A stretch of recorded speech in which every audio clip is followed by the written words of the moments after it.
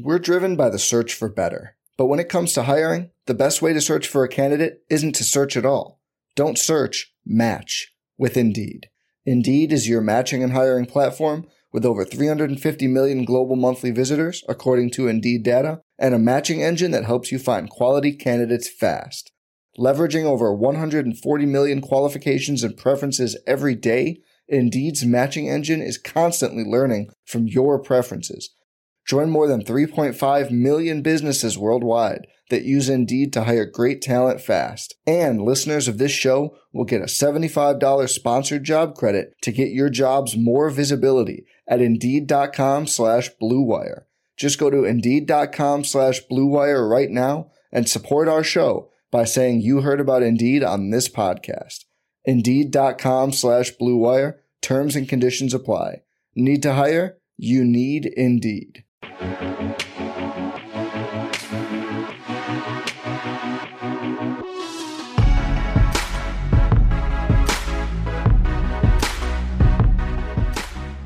What's up, everybody? Good morning, and welcome to the Roto Grinders NBA Morning Grind. I'm Justin Carlucci here, filling in for Stevie, and I'm joined by the Chief from the Chiefs Prop Shop, Will Priester. What's going on, man? It's good to be back on the NBA Morning Grind with you, and the boys are back in town.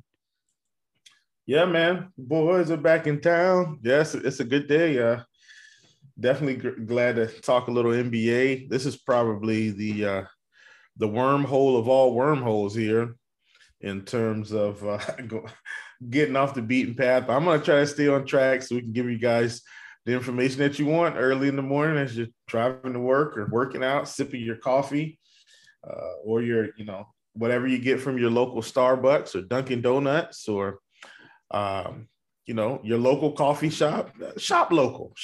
Get something from your local coffee shop. We've got a spot here called Cup of Mana, and while I don't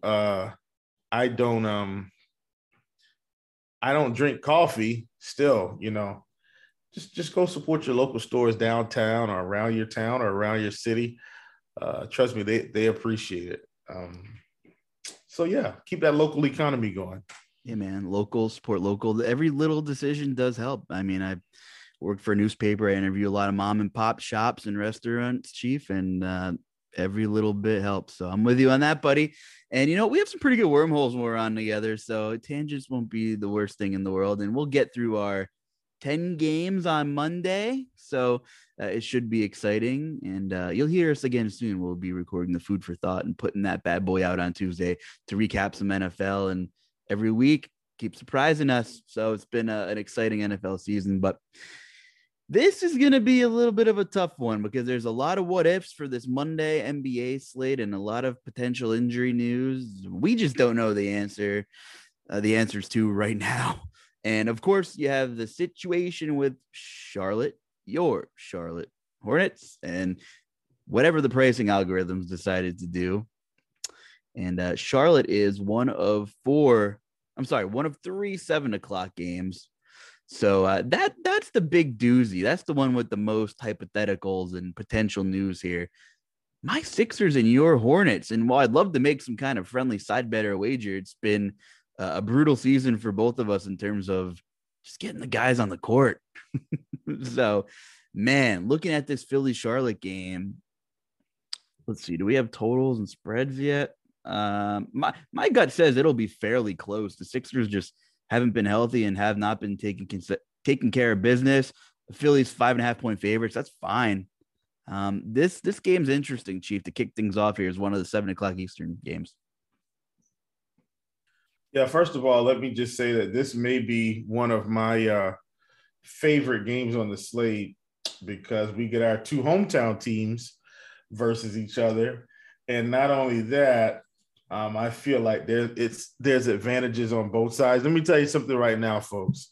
If Joel Embiid was ever going to have an upside game, now you thought he had a game against Boston the other night. I think, what did he have, 28 or 30? I don't know what he had. If you thought he had an upside game against Boston, you just wait until he gets a piece of the Charlotte Hornets. The good thing is we're at home. But Joel Embiid is one of my favorite tournament plays on the slate. without fail. No, that was Atlanta, excuse me, not Boston, Atlanta. Atlanta, 28, 12, 4, 2 blocks, 1 steal. Against Boston, no, that was that big rebound game, 18 rebounds, 13 points, but shot 3 for 17. Can you imagine if he hit like 5 more shots? I mean, just another 10 points. I mean, that would have been a monster stat line. And be the guy that's going to go to the line. So I really like him here. One of my favorite tournament plays. I know the big news is what's going on with Tobias Harris. What are we going to do there? I have no clue. What I can tell you is if Seth Curry was ever going to hit a 23s, it's absolutely going to be against the Hornets as well. Now, I'm not telling you to play Seth Curry, but you guys know you're not going to get away from any prop talk with me here.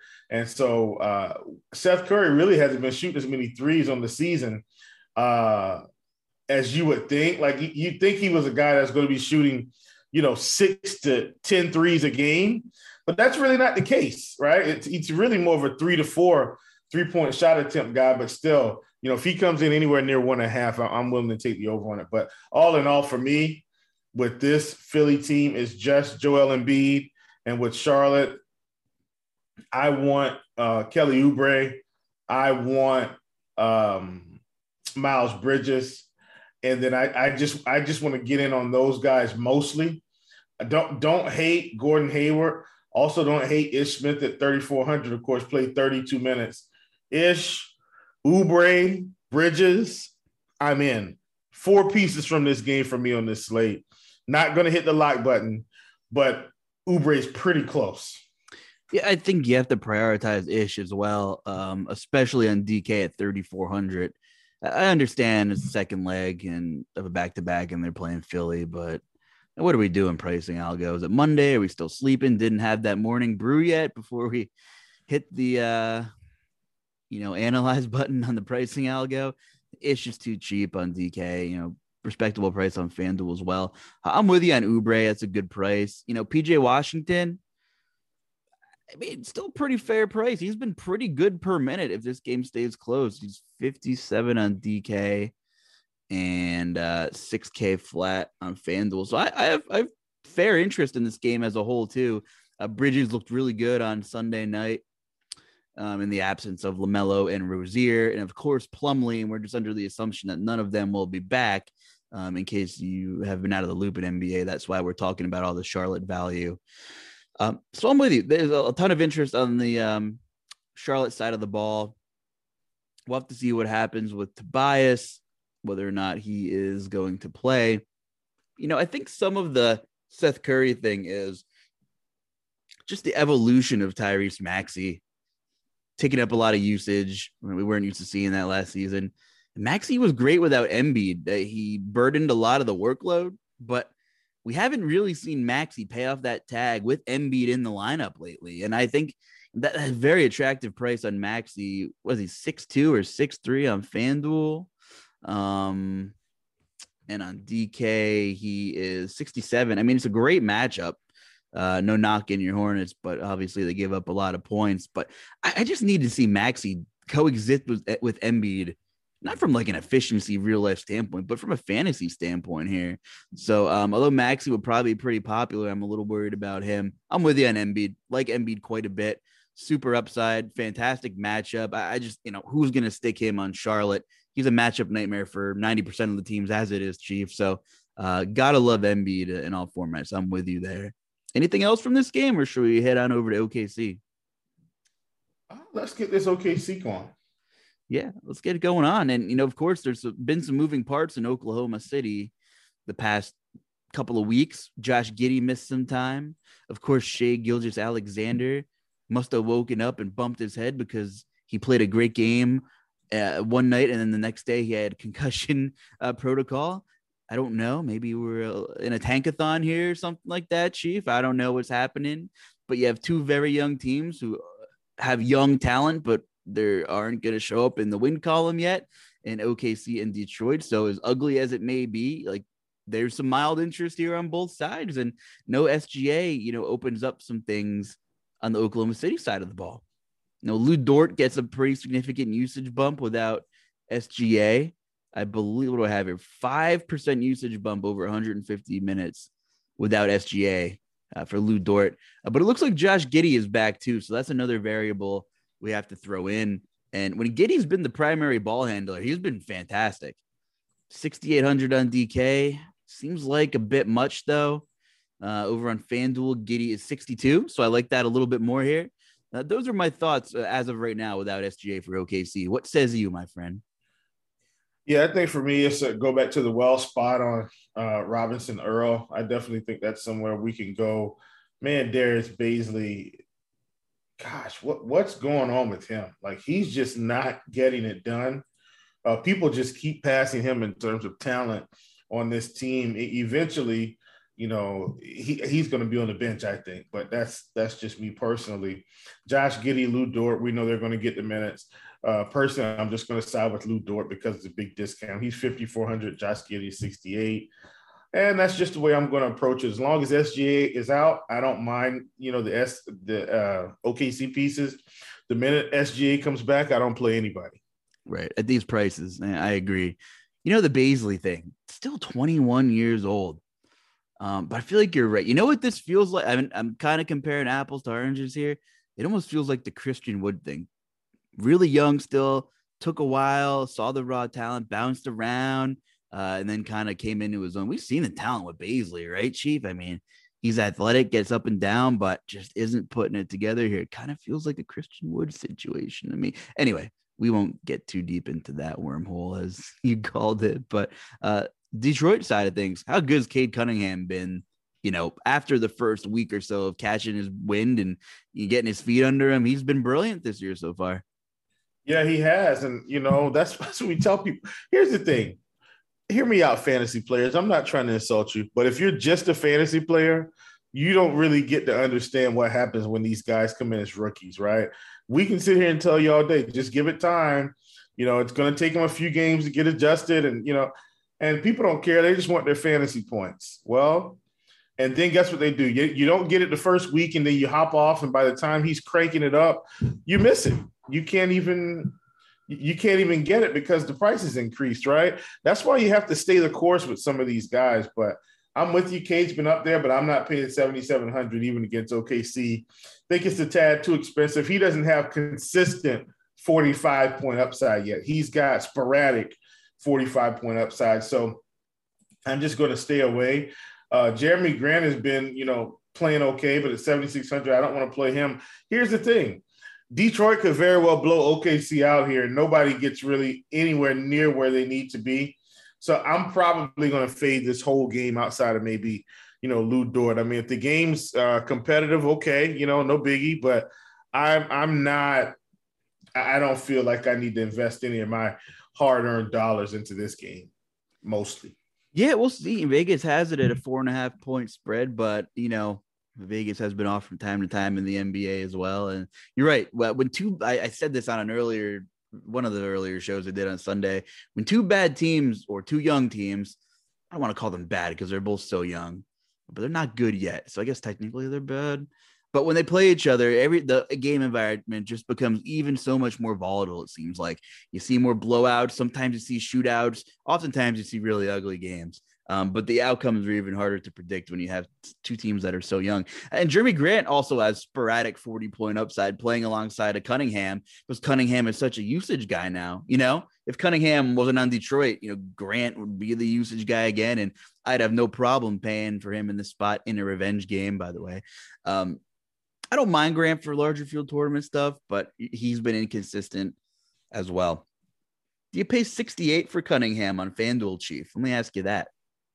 That's not too bad because you definitely get a little bit more for the steals and blocks. So, you know, if he, you know, let's say he gets 2 steals in the block, you get 3 more points on top of that, and the price is cheaper. So I like it for sure. Gives you a decent floor at 68, I think, over there on FanDuel. Yeah. One more 7 p.m. game, and if he gets 40, it's a lot more beneficial than him getting 40 on DK. You know, like that big price difference. 40 at 6,800 on FanDuel is fantastic. 40 at 7,700 on DK is fine, right? But you probably need him to get 50 if you really want to take down the big GPP.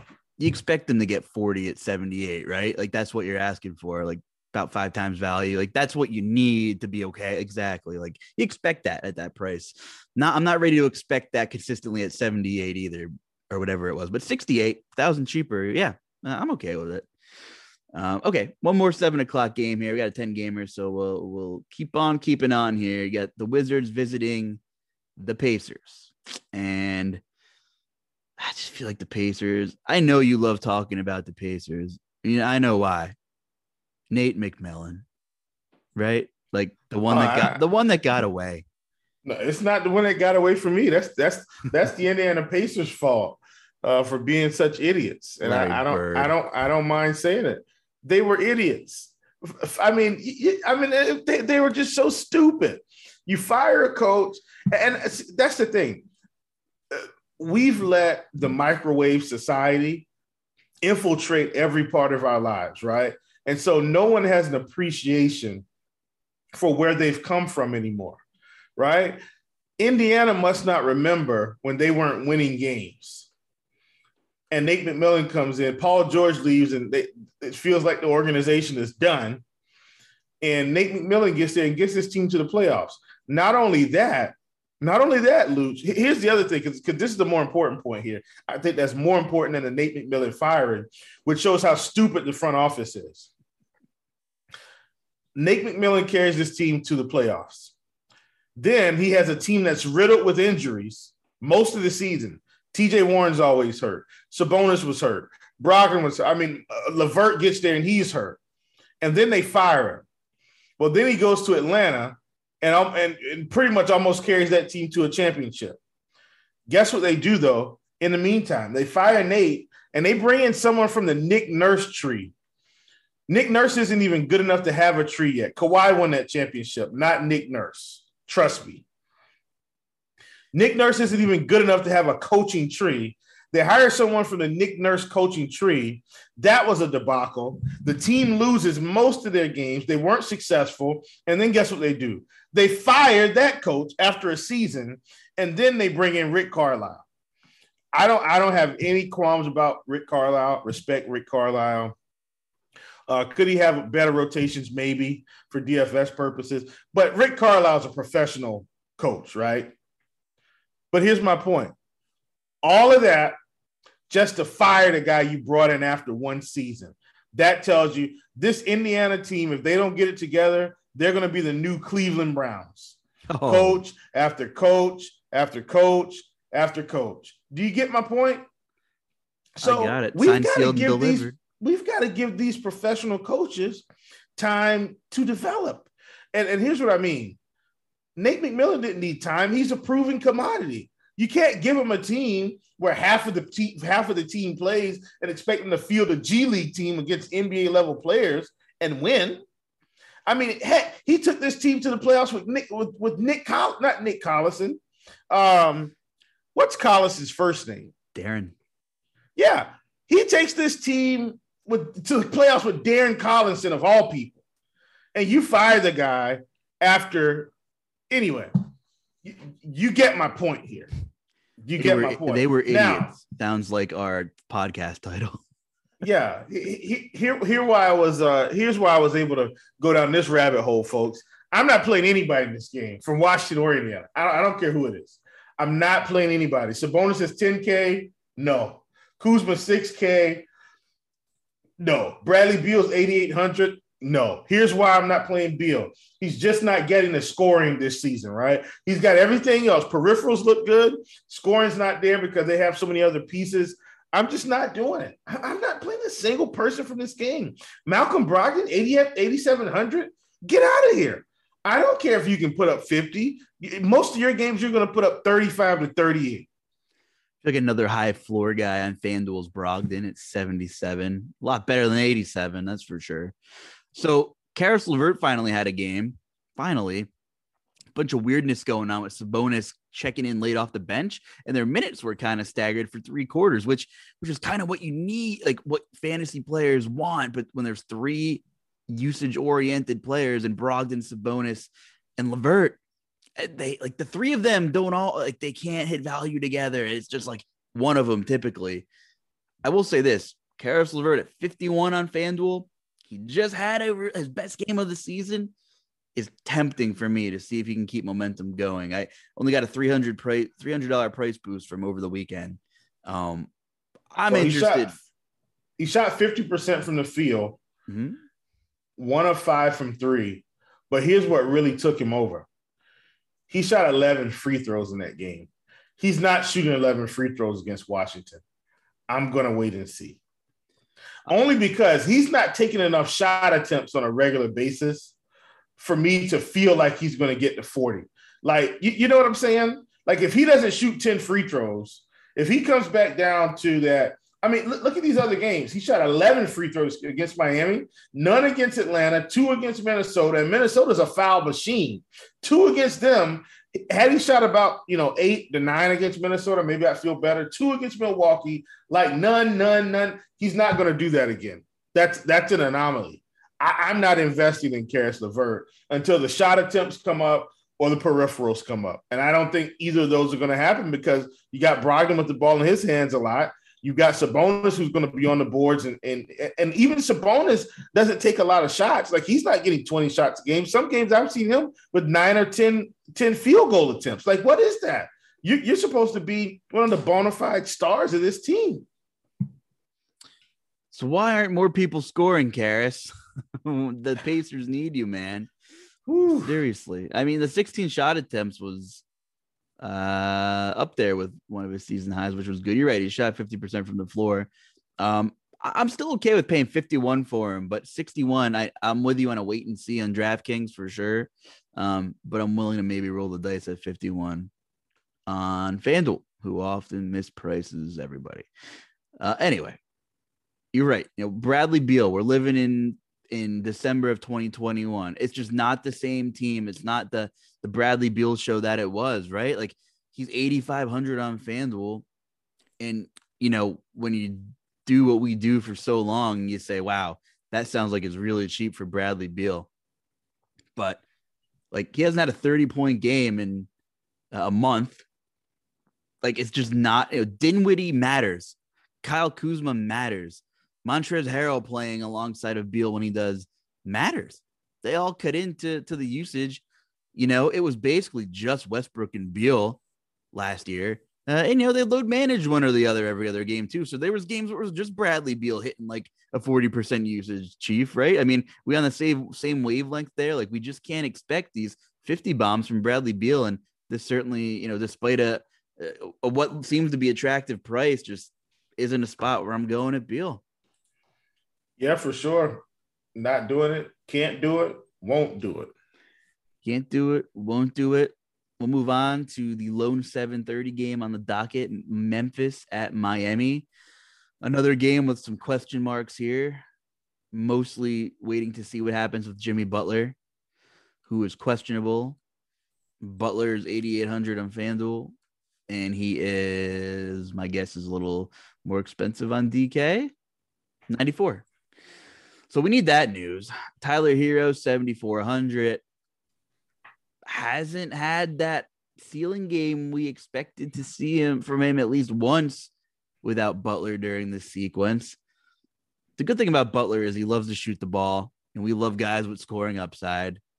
Kyle Lowry's there on FanDuel at 6,700. He was mega chalk against Indy, and then against the Bucks, he totally wet the bed as on the second leg of that back-to-back here. But he is 6,700 over there.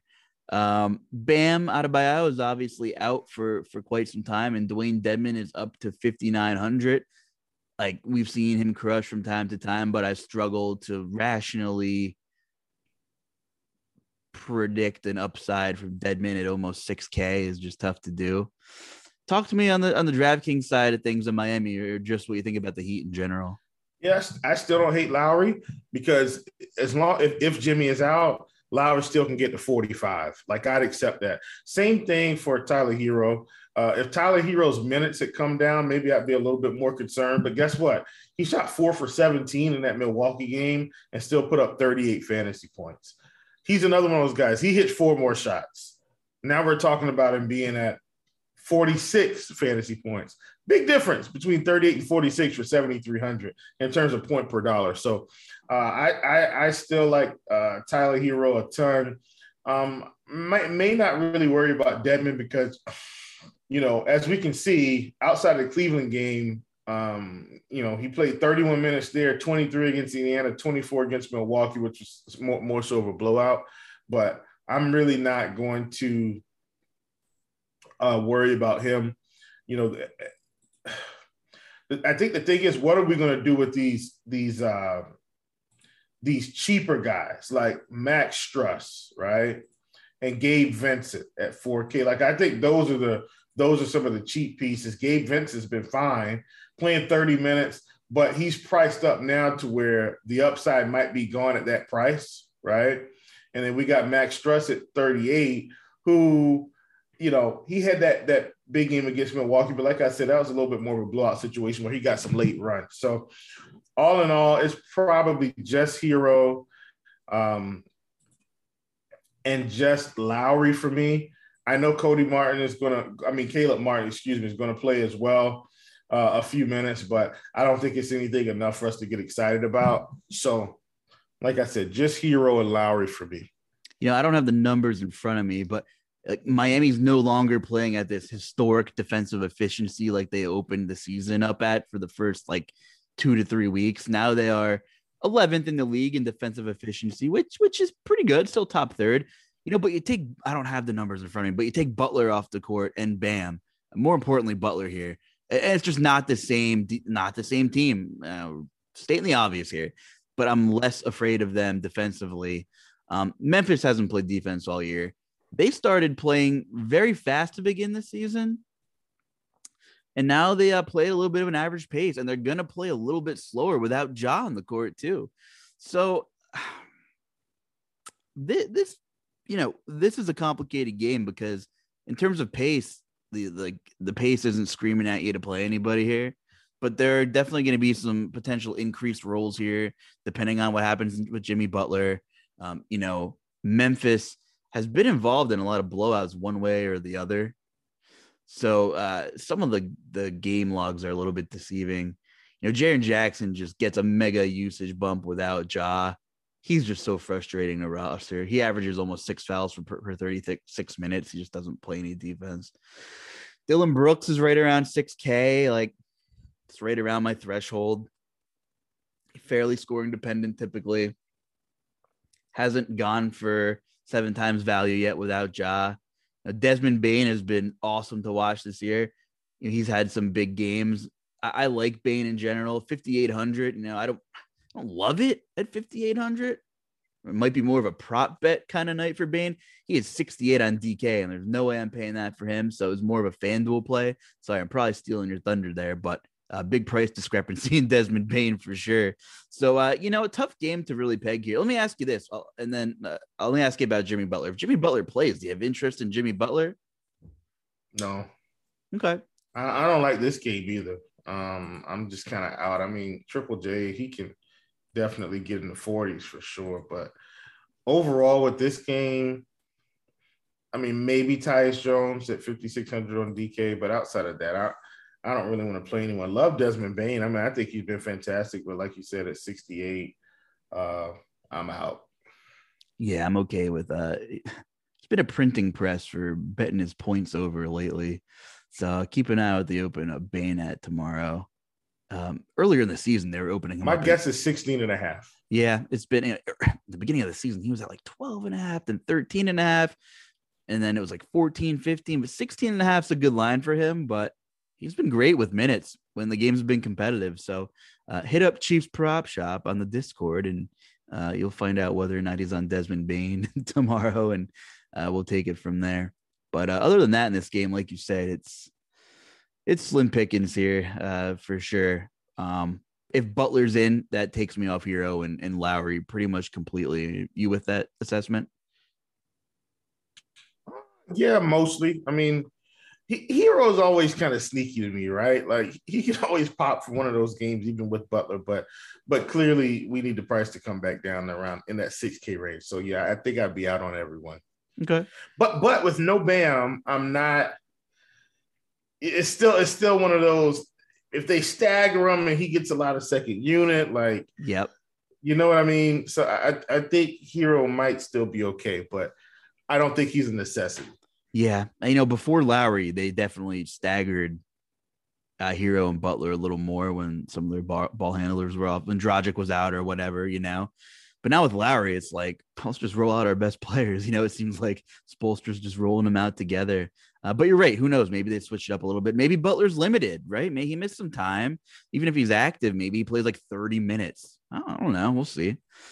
Yeah. NBA is always such a joy with the monitor minutes news and the minutes restrictions. And sometimes you just never really know. Anyway, there's 8 o'clock. Oh, man, there's 3 8 o'clock Eastern games on the card. It's been a long day. I'm on my 4th show today, Chief. So we had a lot of Sunday football action. Man. Didn't have a lot of that coffee. There are 3 8 o'clock Eastern games on Monday's card. Denver at Chicago. Oh, this will be a quick one, at least for me. Is it a price thing? I know you're going to say pass. I'm not playing anyone. It's all price. Like, DeRozan's over 9K. He's 95. Levine's 95 and Vooch is 97. Lonzo Ball is 76. Like, get out of here. Then you go to the other side. You've got Jokic at 12, who's worth it, but then you've got Will Barton at 72, and I just don't play Aaron Gordon, so I'm not touching this game with a 10-foot pole. Go ahead and provide your analysis. I have none. My analysis is I'm not playing it. Yeah, Will Barton's price, 61 on FanDuel, pretty big discrepancy there between sides. Barton's not been great the last week and a half. Jokic 10-9. I mean, he's got to be in the player pool if you're multi-entering for sure. Levine and DeRozan on FanDuel, 86 and 85 respectively. Like, they're fine. But Denver's not like a super plus matchup or anything. So if you're 150 max and this is a game where, maybe I have a couple guys that are, at the field or maybe a little bit over, not going crazy. But yeah, in terms of optimal or single entry or 3 max type builds, I think I'm with you. A lot of good players in the game, but the price, there's a lot of star power in this game. But in terms of pricing and dividing the usage, when Lonzo Ball's up to 66, what's his upside there with everyone healthy? I don't know. Vooch at 9K seems generally pretty safe, but again, with all the mouth to feed there, it's not like he's playing in Orlando, right? So things are totally different. Plus, he's got to deal with Jokic the whole night. So I think generally I'm out on this game too. So that's a good little time saver. There you go. There we go. How about a game where we might be a little more in on? Atlanta at Minnesota, and there we go. Big question mark here is Karl-Anthony Towns, Chief. So whether or not he's in is a huge deal to this slate. Not to me. No, we got a lot of. I don't think we care. Discrepancies. No, I don't think we care. If he was in, we might play him. If he's out, we're still going to be interested in the Atlanta side. We're still going to be interested in, I think, Anthony Edwards at 8,100, even though it is a touch expensive for him. I don't think, but he's right on the edge in terms of average fantasy points. And this is a game at home where he could pop. We already know that, Atlanta's got a lot of guys that are questionable or either out, like Cam Reddish and Bogdanovich and all these guys. So I like the Atlanta pieces. And this is absolutely a spot where, I think Trae Young is big time in play here, even at 10-3. I think the upside is there. But it's a lot of these Atlanta pieces, and then I love Anthony Edwards here. This is a spot where he's going to have to rock and roll, run up and down the court, try to make sure he gets involved with this team. So I like it a lot. Towns went through shoot around on Friday, didn't end up playing regardless. Are you in on Edwards regardless of Towns? And regardless. Okay. And D'Angelo Russell's questionable too. That's what I'm saying. I'm in on Edwards regardless. Yep, odds are decent. One of them sits, right? Which opens up a bigger role for Anthony Edwards, who was coming back off an illness over the weekend as well. He was really passive to begin that game against Brooklyn. Trust me, I was on his props. Didn't shoot a field goal attempt in the first quarter whatsoever. That's the stuff that really grinds your gears sometimes. But yeah. if Towns or Russell miss, I'm also with you on Edwards. I understand Jared Vanderbilt had a sick game over the weekend. I just don't know about paying 63 for him. Here's one for you. If Cat misses, Naz Reid at 5K, what are your thoughts? I think it's just okay.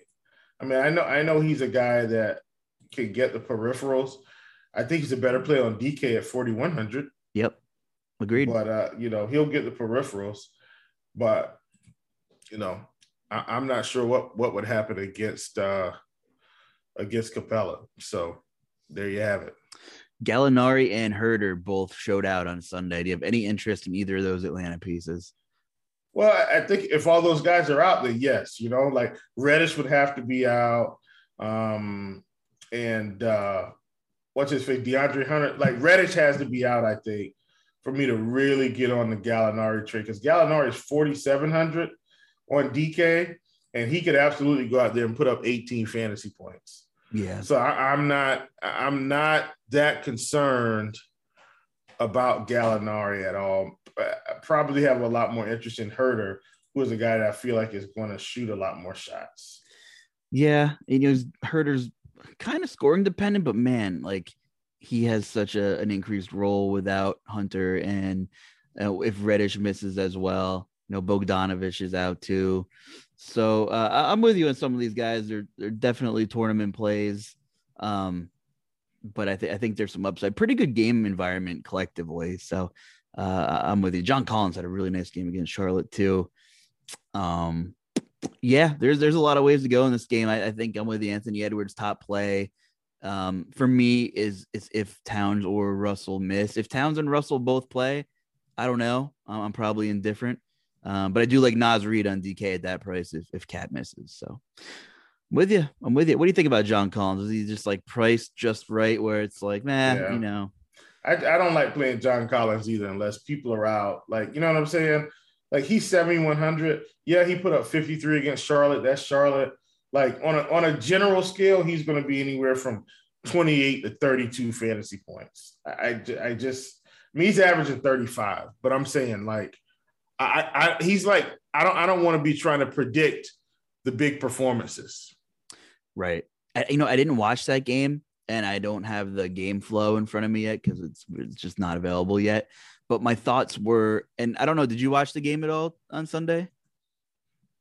The Charlotte game? I didn't get a chance to. Well, I was just curious because like it seems like Atlanta, whenever a team plays small, it's like they just yank Capella off. And I was talking about it with Keith a little bit on Crunch Time. So I was wondering how often Collins slid to the 5 and what Capella's minutes were, because I kind of thought that was a huge deal. So it's just like maybe something to keep an eye on with Atlanta in general. And it's not going to be against Towns in Minnesota, but like if they're squaring off against a team that likes to go small, it just seems like they're more prone to match up with small ball rather than impose like, their 7-1 Clint Capella center out there and try to win the game that way. Like I think of Nick Richards started as a formality, I'm assuming, and PJ Washington played like 35 minutes, and we expected that. And Richards is just like the placeholder to roll out there. Like Golden State, they play super small. Like I would think that would be a 25-minute Capella game kind of thing and roll a small lineup out there. And just little things you have to take notes of, in these rotations. And I don't know if that's exactly what we saw in the Atlanta Charlotte game, but that's my guess. Poor Capella got shot right out of Houston because couldn't space the floor for Harden, surround him with all the shooters. How far did they get in the playoffs? How far did the Rockets go? Not very far. No. Oh, man. All right. Cleveland at Milwaukee. I don't have a total on this yet. Oh, Giannis, you don't want a total on it. You're right. Giannis is questionable, Chief. Let's hear it. Let's hear it. Take it away on the Bucks side for me. Well, first of all, let me just – this is a safe space.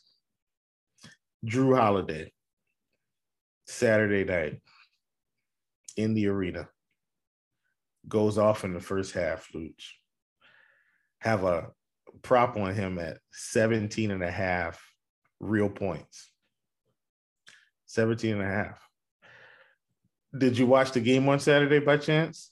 No, but I know Okay, the good. result. I know the result. No. That's okay.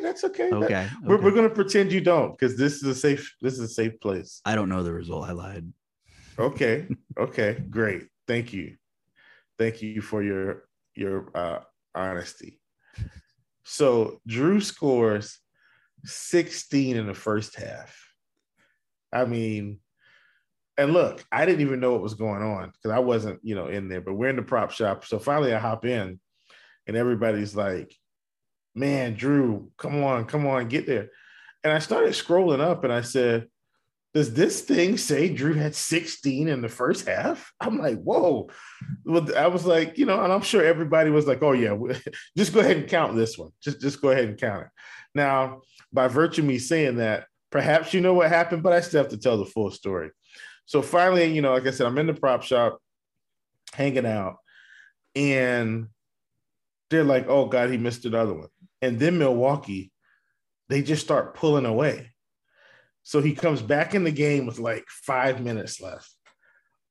Drew Holiday missed every single shot he took in the second half. Went like 0 for 8 or 9 or something. Said he missed layups.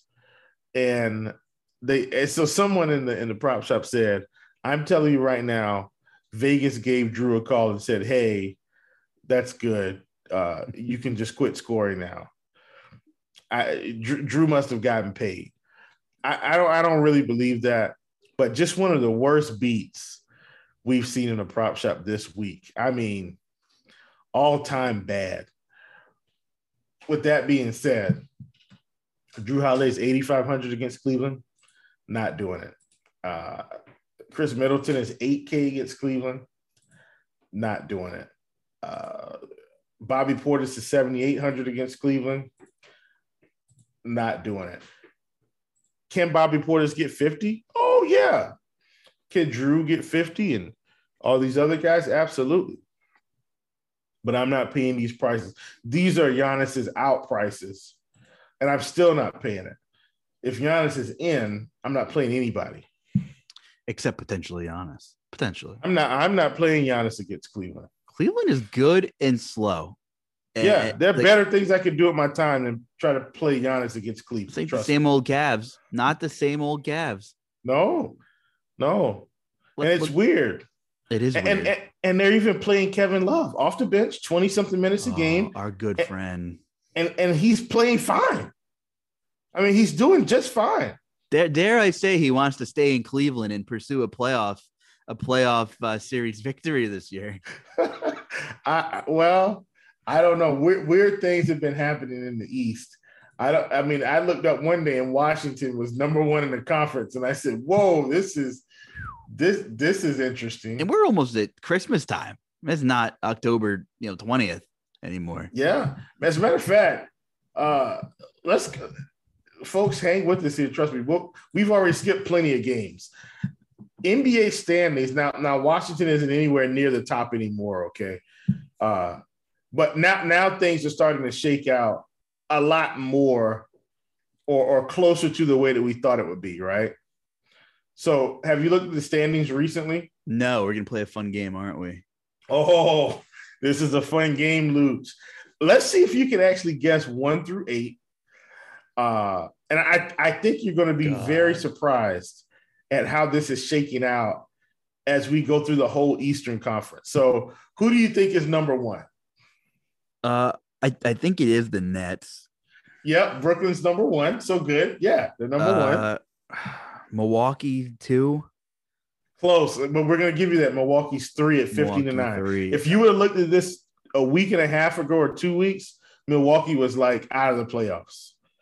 I'm saying, but it was too early. You get what I'm saying. But I'm just saying, they've won their last 10. They're 9-1, which tells you how far they had to go to get out of the dumps. Okay, I'm gonna give you two. Well, let's I give think you I another know crack two. at I two. think two Chicago, right? Yeah, two is the Bulls. Yeah. They're Okay. 6-4. The Nets are 7-3 in their last 10. Bulls are 6-4. Bucks are 9-1, and the Wizards are 4-6. Okay, so that's three. So you've got 1, 2, 3. Who's four? Is it the Wizards? They're five. They're five. The Wizards are five. All right. So Miami's got to be 4. Yeah, Miami's 4. They're 5-5. So I need their 6, 7, 8. 10. Now this is where it gets dicey, I'm sure. Because there's some good teams that you don't know where they are. Because I think the Sixers are still on the outside looking in. They are. So you got that. Yep. They're not in right now. Yep. And I think and that doesn't matter. They're going to be in. Trust me. They will be in. But this doesn't matter. But it's still fun. Is Cleveland 6? Cleveland 6? No. Okay. How about 7? Cleveland 7? Yes. Okay. Now I know it's your Hornets in Boston. Like my gut says it's Boston's the better team. They got to be ahead of the Hornets, but I think it's probably flopped, right? Are the Hornets the 6? Hornets are 6 and Celtics are 8. Wow. That was pretty good. The Knicks are still absolutely. Well, I'm going to bring up the standings now. Yeah. Wow. Yeah. So we have 12-11 Sixers, 12-12 Atlanta, 11-12, 11-13. I mean, we are jumbled, folks. And guess what? Pacers are still what?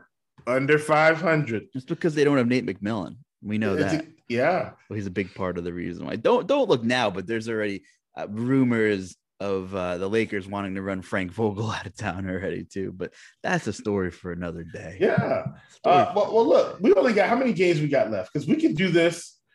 We only got a couple games left, right? We have 4 games in about, 20 minutes. No, we got 3 games. We're already on Cleveland, Milwaukee, and I'm not playing anybody in this game. Well, I was going to play this game with you quick on this Milwaukee side of things. Yeah, let's go. Okay. Drew Holiday, in or out? If Giannis is out, 7,800. In on FanDuel, but on DK's 85. I'm not paying that. I'm talking FanDuel. Middleton, 75. It's tough. Yeah. Yeah, I'm in on that. I'm in on mid 7s. So very site dependent here with the pricing, as you guys, if you've been listening throughout the pod, discrepancies in many games. And Bobby Portis is 68 as well. So like not the best game environment. And I don't know if I'd play 3 of these guys. I don't even know if I'd play 2, but I think you can play one of them if Giannis is out, and maybe 2, but it's going to be slow. It should be a slow game. If anything, it's a pace up spot for Cleveland. I'm not paying 74 for Garland, not paying 76 for Mobley. Love Jared Allen. Don't think I'm paying 87 for him though.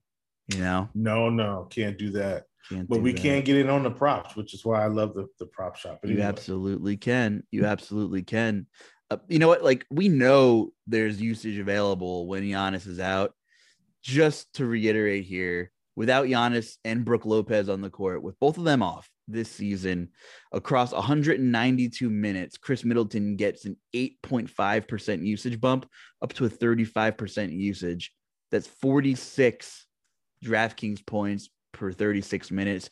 Drew averages 43 DraftKings points per 36 at a 29% usage after a 5.5% usage bump. Portis, the numbers don't really show for Portis, but it's more of a minutes thing for Portis. He's always a point per minute guy usage, but when Giannis and Brook are out, like you're not going to see massive usage bump for Portis. So don't shy away from Portis because you don't see the big plus number next to the percentages. It's about getting the court time for Bobby Portis. Just slightly before we move on, does DeMarcus Cousins like muck the waters a bit for Bobby Portis? Just like those 12 to 13 minutes that should mostly be Portis's when Brook's out. Like they're starting to go to Cousins just a little bit, Chief, lately. And, that kind of stinks for if you're back in Portis once in a while. Okay. You're right. We got 3 games left here.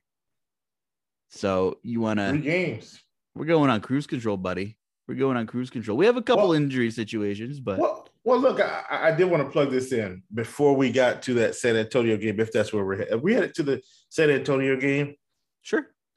Okay, that was my question. So let's talk about the West slightly, because as it stands right now, the Eastern Conference is better than the Western Conference.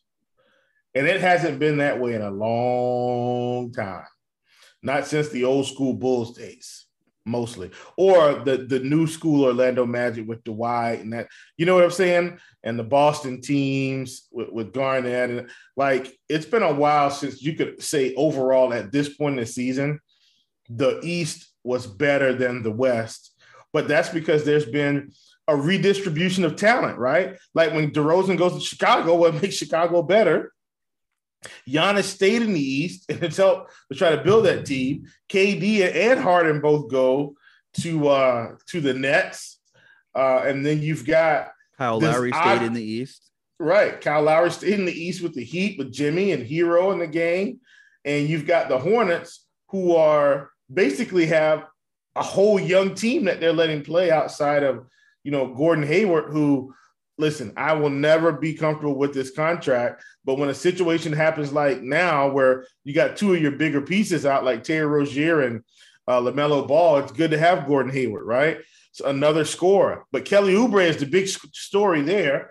Getting Kelly Oubre in Charlotte was a big deal. The Cavaliers are another young team, and the Celtics are another team that's got Tatum, who's an all-star. I don't think he's a superstar. I think Tatum's an all-star. They've got Jaylen Brown, who's more of an all-star, not a superstar. And, their glue guy and Marcus Smart and Dennis Schroeder, the guy playing for his big contract. So, they've got that. And then you've got the 76ers who have their star, superstar, and, an all-star, but he's probably out of the door. Then you got the Hawks, the Knicks. So here's what I'm saying. Teams 1 through 10 are over 500 or 500 or better in the East. Teams 1 through 10. Teams 1 through 8 are 500 or better in the West. And 5 through 8 are all at 500. 12 and 12, 11 and 11, 11 and 11, 12 and 12. The East, 5 through 8, 14 and 10, 14 and 11, 13 and 11, 13 and 11. So there's this balance of power that seems to be shifting between the conferences, at least currently. The big thing for me is if you look at the top of the conference, though, the Warriors and Suns are both 19 and 4, Luch. And as much as we wanted to blame things on Chris Paul that may have happened in Houston or may have happened in LA with the Clippers, you can clearly see that Chris Paul is contributing to a winning environment in Phoenix, along with Monty Williams, the coach. I don't want to take anything from Monty. But this team made a turn, right, in the bubble. They acquired Chris Paul, and he took them over the hump. And I'm very impressed with how the Suns have been playing. But I just want to go over the standings so we can get a feel of what's happening, because sometimes I think that's important to just know what's going on in the NBA. Warriors 19-4, 1. Suns 19-4. Jazz 16-7. Grizzlies at 4, 13-10. And then 5 through 8 is 500. Clippers, Mavericks, Nuggets, Lakers. That is the Western Conference. And then outside looking in, Timberwolves, Blazers, Kings, Spurs, Rockets, Thunder, Pelicans. Rockets, Thunder, Kings, they're going to be at the bottom of this conference. Pelicans probably too. I don't see Zion saving this franchise if he comes back or when he comes back. All right, I'm done. I just wanted to give the people that so they had an idea of where we were. Back to your regularly scheduled programs. This was probably our rabbit hole of the day. Zion doesn't want to be there. This is an Anthony Davis situation. He doesn't want to be in New Orleans. He's getting that. He's not going to be. Is it a hot take if I say he doesn't play there next season? Like, I don't know. I can't see this being a happy ending there. Can you? I don't know. I don't know either. You know what? Like, there are a ton of injuries, a lot of COVID protocols, a lot of guys missing games on both sides, but I don't know if there's a guard of power yet. The East is definitely more competitive, but the West has dealt with their lumps too. I mean, the Lakers missing a bunch of guys, especially Hey, LeBron. no excuses. KD and Harden were hurt last year, and Kyrie's not even playing. I'm not making any excuses for the West. Well, it's not how you start, it's how you finish. Nuggets, no Jamal Murray, no Michael Porter Jr. Really sucks to hear about Michael Porter Jr. and that injury, by the way. Porzingis can't stay on the court. Kawhi Leonard hasn't played a game. Ja Morant out for an extended period of time. I will say the cream always rises to the top, though, Chief. And the Warriors, Suns, and Jazz are the best 3 teams in the conference. I don't know. Will I get crucified for this? I think maybe they're the best 3 teams in the NBA. Arguably, you can make a case for that, I think. Best 3 teams in the NBA. Give them to me again. Warriors, Suns, Jazz, top 3 in the West. No. No? The Jazz would not beat Brooklyn in a series. Who beats Brooklyn in a series? The Bucks. Who else? Golden State. Who else? I don't think Phoenix would beat them in a series. I don't. I'd pay to watch it, though. I'd watch it again. Yeah, I don't think Phoenix would beat them in a series. And here's why. At the end of the day, in the NBA, the premier talent wins. The Jazz have a great collection of players, but Donovan Mitchell is an all-star. Oh, I've heard this on TNT before. He's not a superstar. And that's nothing against Donovan Mitchell. I love him. I think he's fantastic. But he's not Kevin Durant. He's not Giannis Antetokounmpo. He's not Steph Curry. Do you see where I'm going with this? And so I didn't want to just roll out the tall guys because I didn't want you to think I was just kidding. He's not those guys.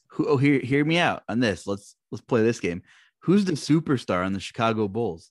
Or are they are they the Utah Jazz, a collection of very good talent in the East? Yes. Wow. I agree. They absolutely are. Now, if there was anybody that would have been close to a superstar in terms of stage of their career, it would be Zach LaVine. But here's the difference between the Bulls and Utah. Here's the difference. Their one bona fide scorer is Donovan Mitchell. Mm-hmm. They don't have anybody else. Mike Conley is not a bona fide scorer anymore. You have 3 buckets in Chicago. Right. So it's like a different collection of talent. Bogdanovich is not a bona fide scorer, right? In Chicago, they've got 2 guys at the end of the game.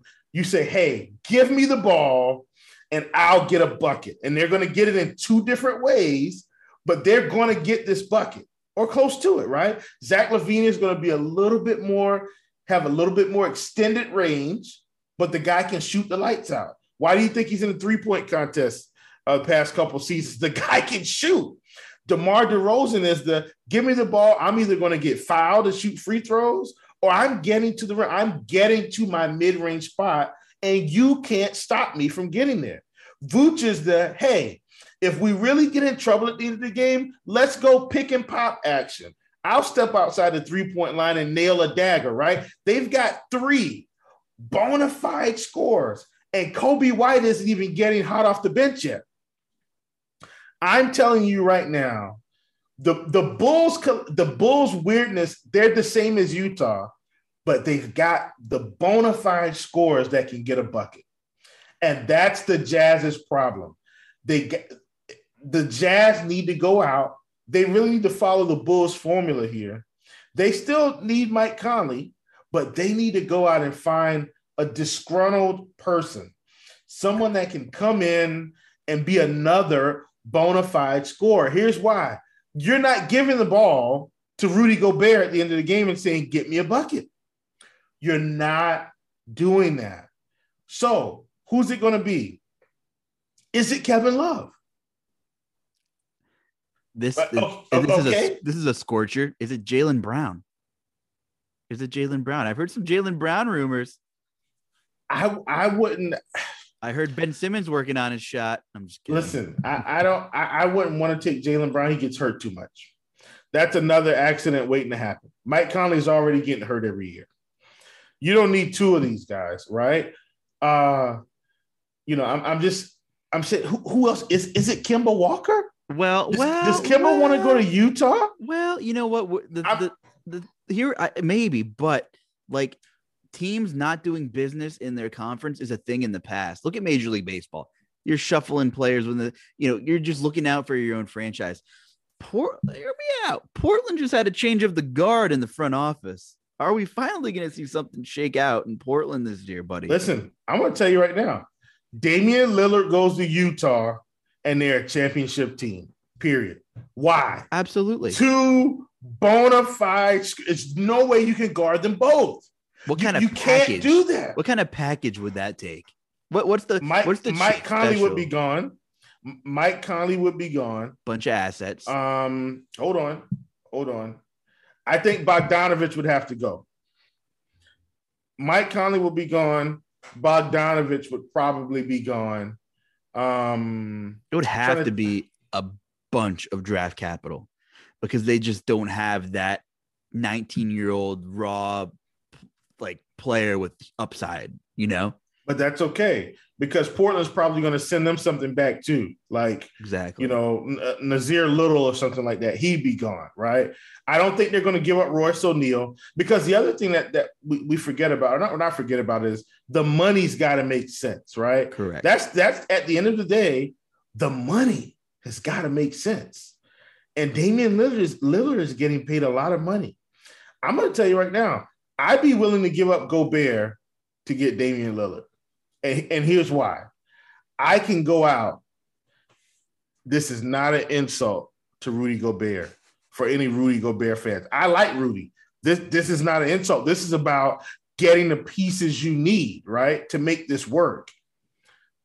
I'd be willing to give up Rudy Gobert. They don't need him, but I'd be willing to give him up to get Dame because guess what wins in this league now? Scoring. You got to score to win in the NBA. Yes, I know Cleveland's playing slower, but guess what? They're scoring buckets. Jared Allen is scoring. Look at he's blazing a trail. He's been scoring 15 to 20 points the past couple games. I'm serious. Look at Mobley. He's been scoring 15 to 20. And Garland's scoring, 18 to 25. And Rubio's getting his 8 points in. And so you look, and Kevin Love's coming off the bench scoring, guess what? 12 to 15 points. And you look at this team and it's like, well, they're scoring points. Yeah, all right. I got two more very good hypotheticals for you before we move on to the rest of these three games and I'll wrap up the pod. I love these tangents and talking about the league. Okay, here we go. Two hypotheticals for you. All right. If Utah gets Shai Gilgeous-Alexander in a deal to pair with Donovan Mitchell, does that move the needle for you? No. SGA is not a bona fide scorer.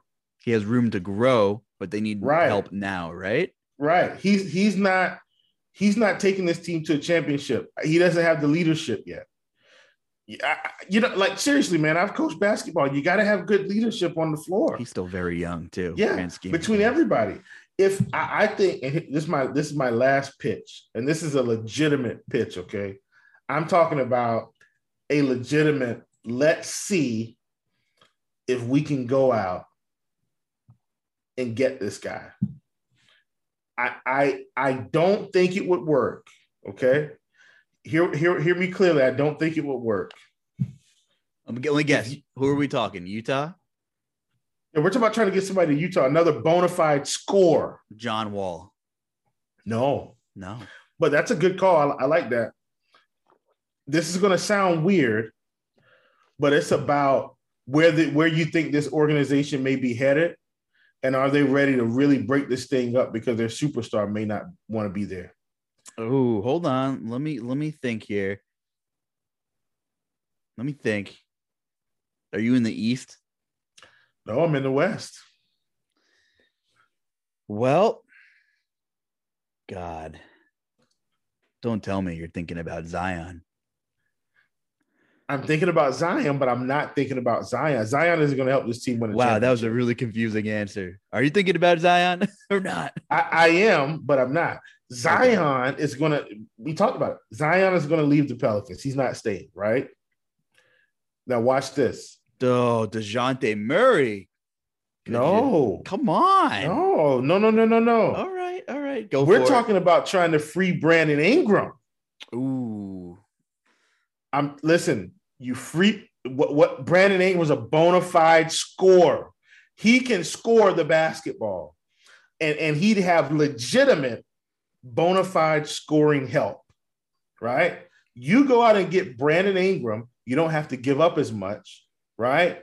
You could give up Bogdanovich, because Bogdanovich is not a bona fide scorer. That's not who he is. He can shoot. He's not a scorer. He can shoot.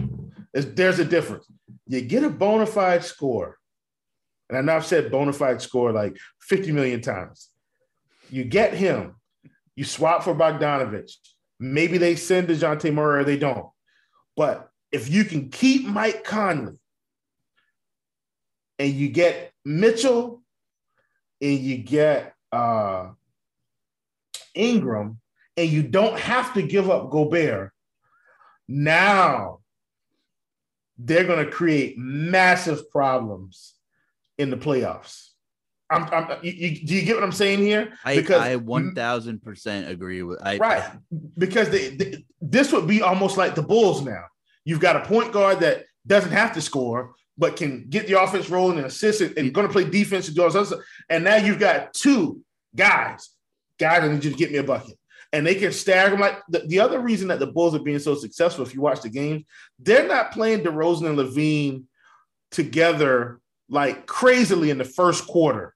Like one goes out, they play the rest of the quarter. The other one comes in, they go out, and you know what I'm saying? Like they're doing a really good job of staggering them so they can both get off. And then come fourth quarter, when it's money time, they're both in there.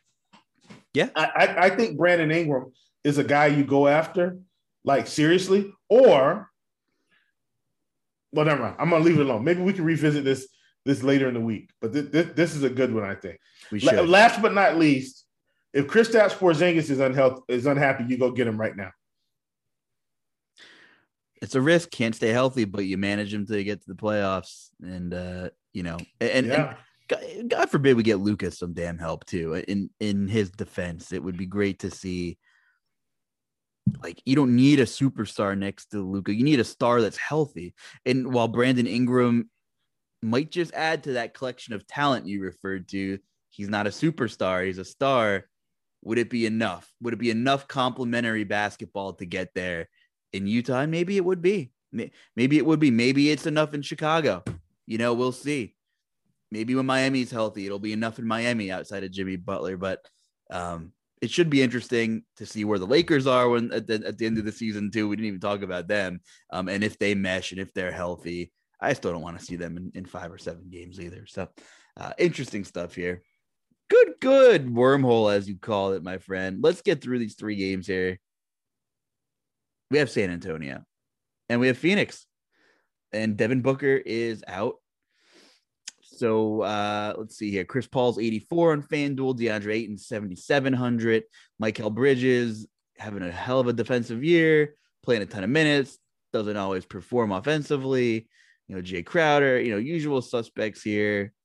Cam Johnson's up to 4,100, played 32 minutes, seeing some real minutes now without Booker.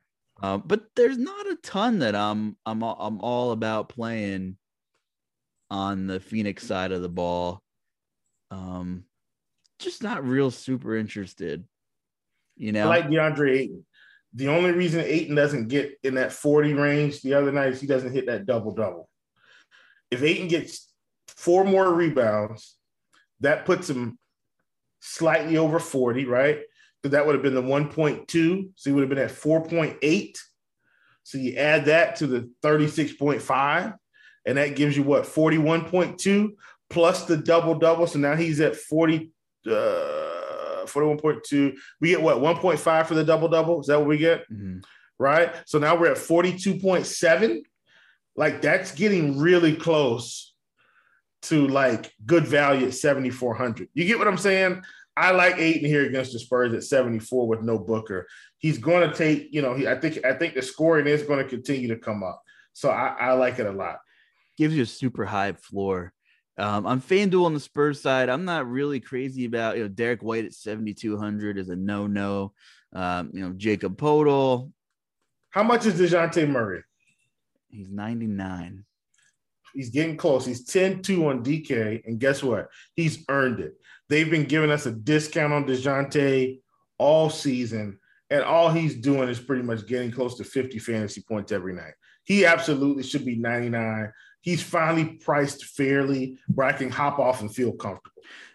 Agreed. We came into the season thinking, where are they going to shop DeJounte Murray? But he's been so good that now I think heads are turning. And I know we mentioned him earlier that maybe we build around and with this guy instead of flipping him for assets and go all the way to the bottom, because he's the real deal.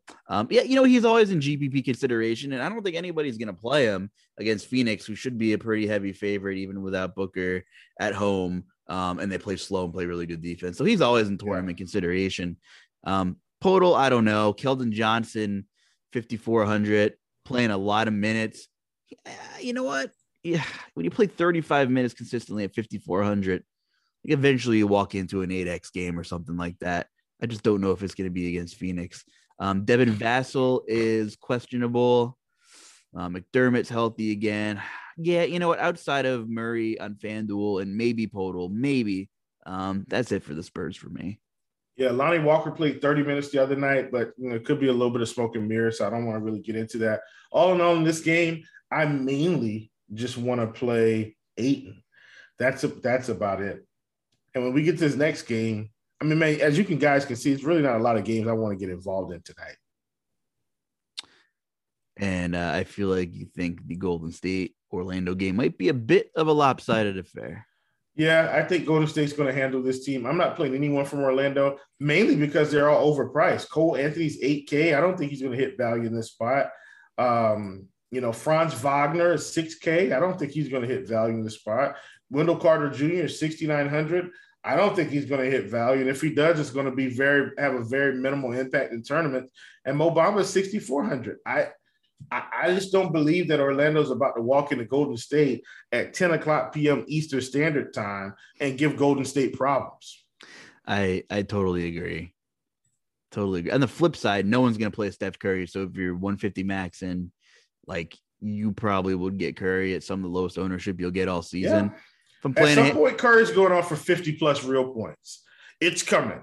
Don't know when, but the day is coming. Maybe by some grace of God, Orlando keeps it within striking distance. One of those Monday, a little bit late getting to the arena game for Golden State. If I'm playing Curry, I'm running it back with someone from Orlando, though, because we know someone has to be popping off. Again, if I'm playing 1 to 3 lineups, I'm probably not playing Curry. But large field stuff, multi-entering, I think you won't see Curry at much more minimal ownership than what he'll probably be on Monday. But I'm with you for the most part, Chief. Yeah, I will say this. Juan Toscano Anderson is picking up minutes. Otto Porter Jr., I think his minutes will be back up again on Monday. These are two guys. I know I mentioned Otto in the last pod that I had with Stevie, but these cheap pieces from Golden State that are going to get some of that run if the game gets late and they're up 20, these are some of the guys I like because, they can put up, 28, 30 fantasy points in a hurry at a minimal price. So just keep an eye on those guys. Well, I can't believe we're going to talk about Dennis Smith Jr., but here we are. Game of the night, man. This is the game of the night right here. Late night hammer, saving the best for last. All right, so quick injury breakdown on the Portland side. Lillard is out. He's waiting for a trade to Utah. Just kidding. McCollum has a GTD tag. He's probable, dealing with some rib stuff. We know historically what McCollum does without Lillard. Nurkic, 6,600. He is healthy. The minutes just aren't there this season consistently. Anthony Simons is out. There's a big one. Norman Powell appears to be healthy again. Again, not sure what kind of minutes we're looking at here. If the game's close, should see a lot. And you get Dennis Smith, who had a massive role without Anthony Simons, 36 minutes. Now, is this a guy? We talked about Christian Wood, and I compared him to who did I compare him to? Letting go of too early earlier in the podcast. I can't remember.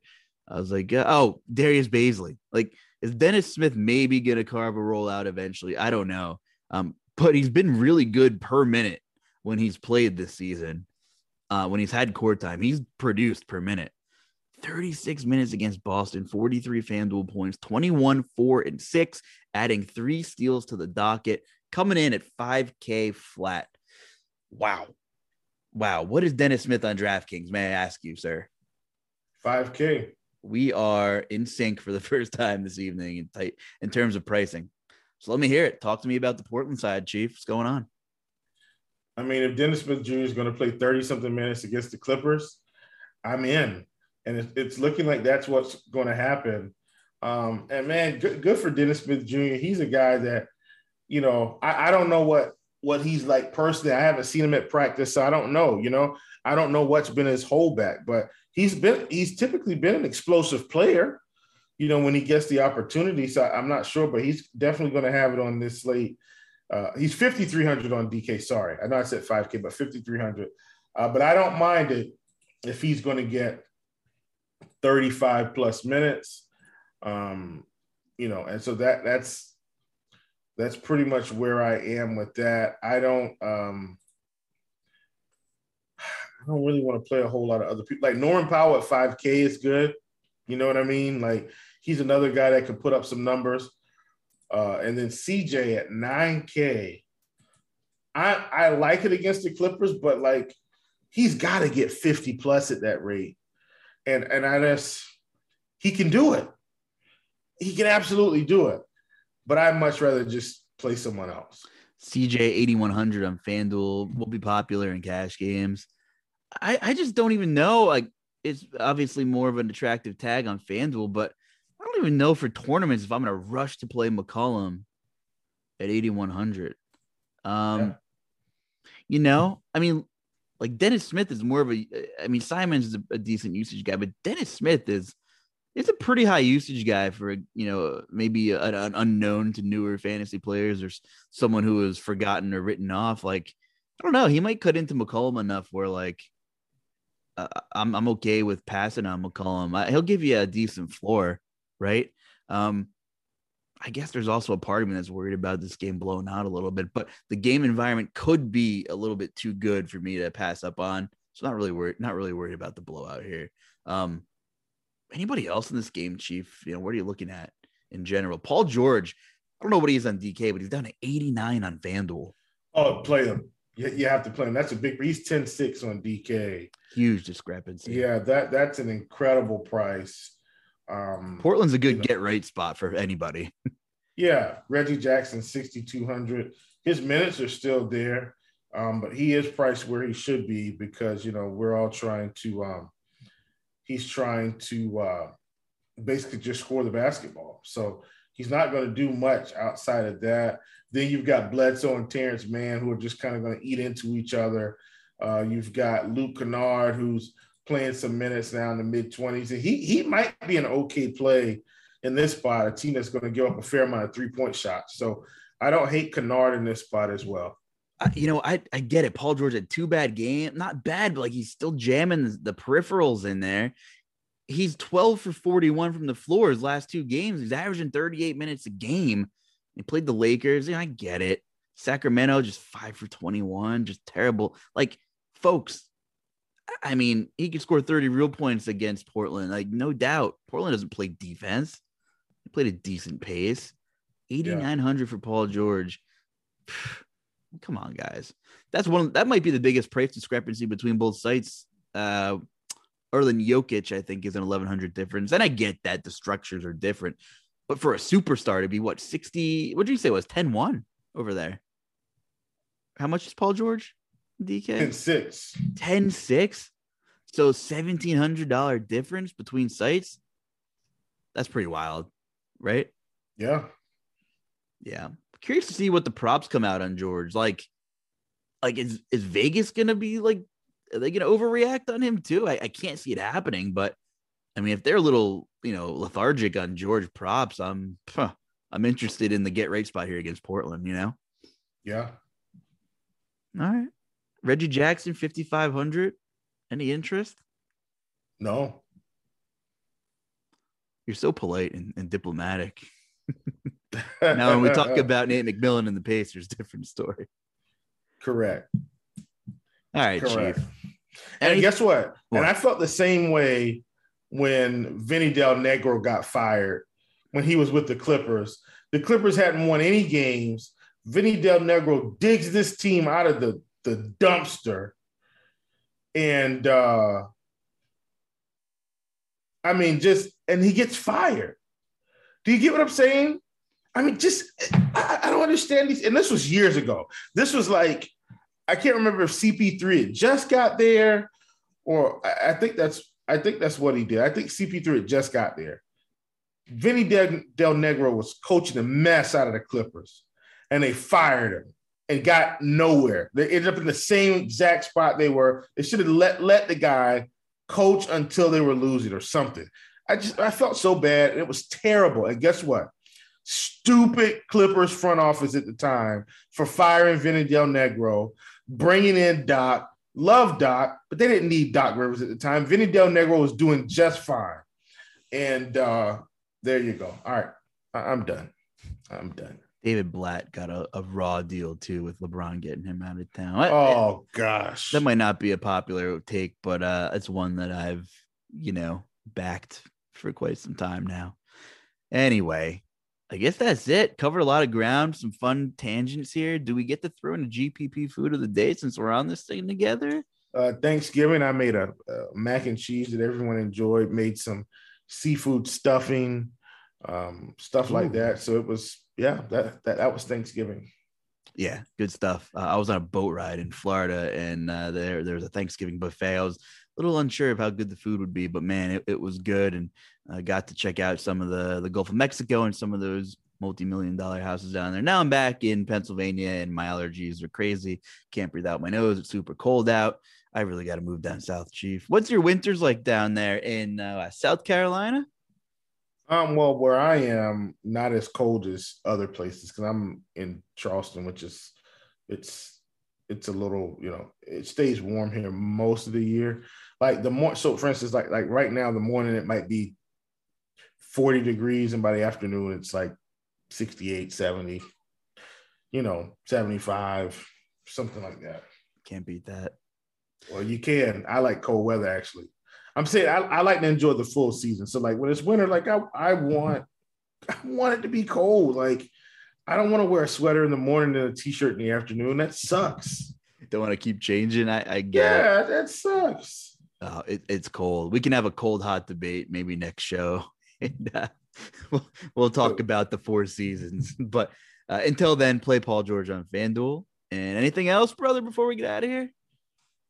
No, man. Thanks, everybody, for hanging with us. No, it's probably a little bit longer pod than usual. Thanks for embracing our tangent.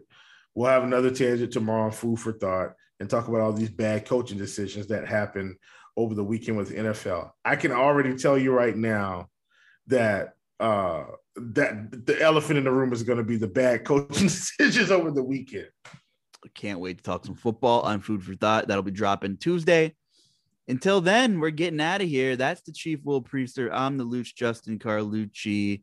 Have a good night. Good luck, everybody.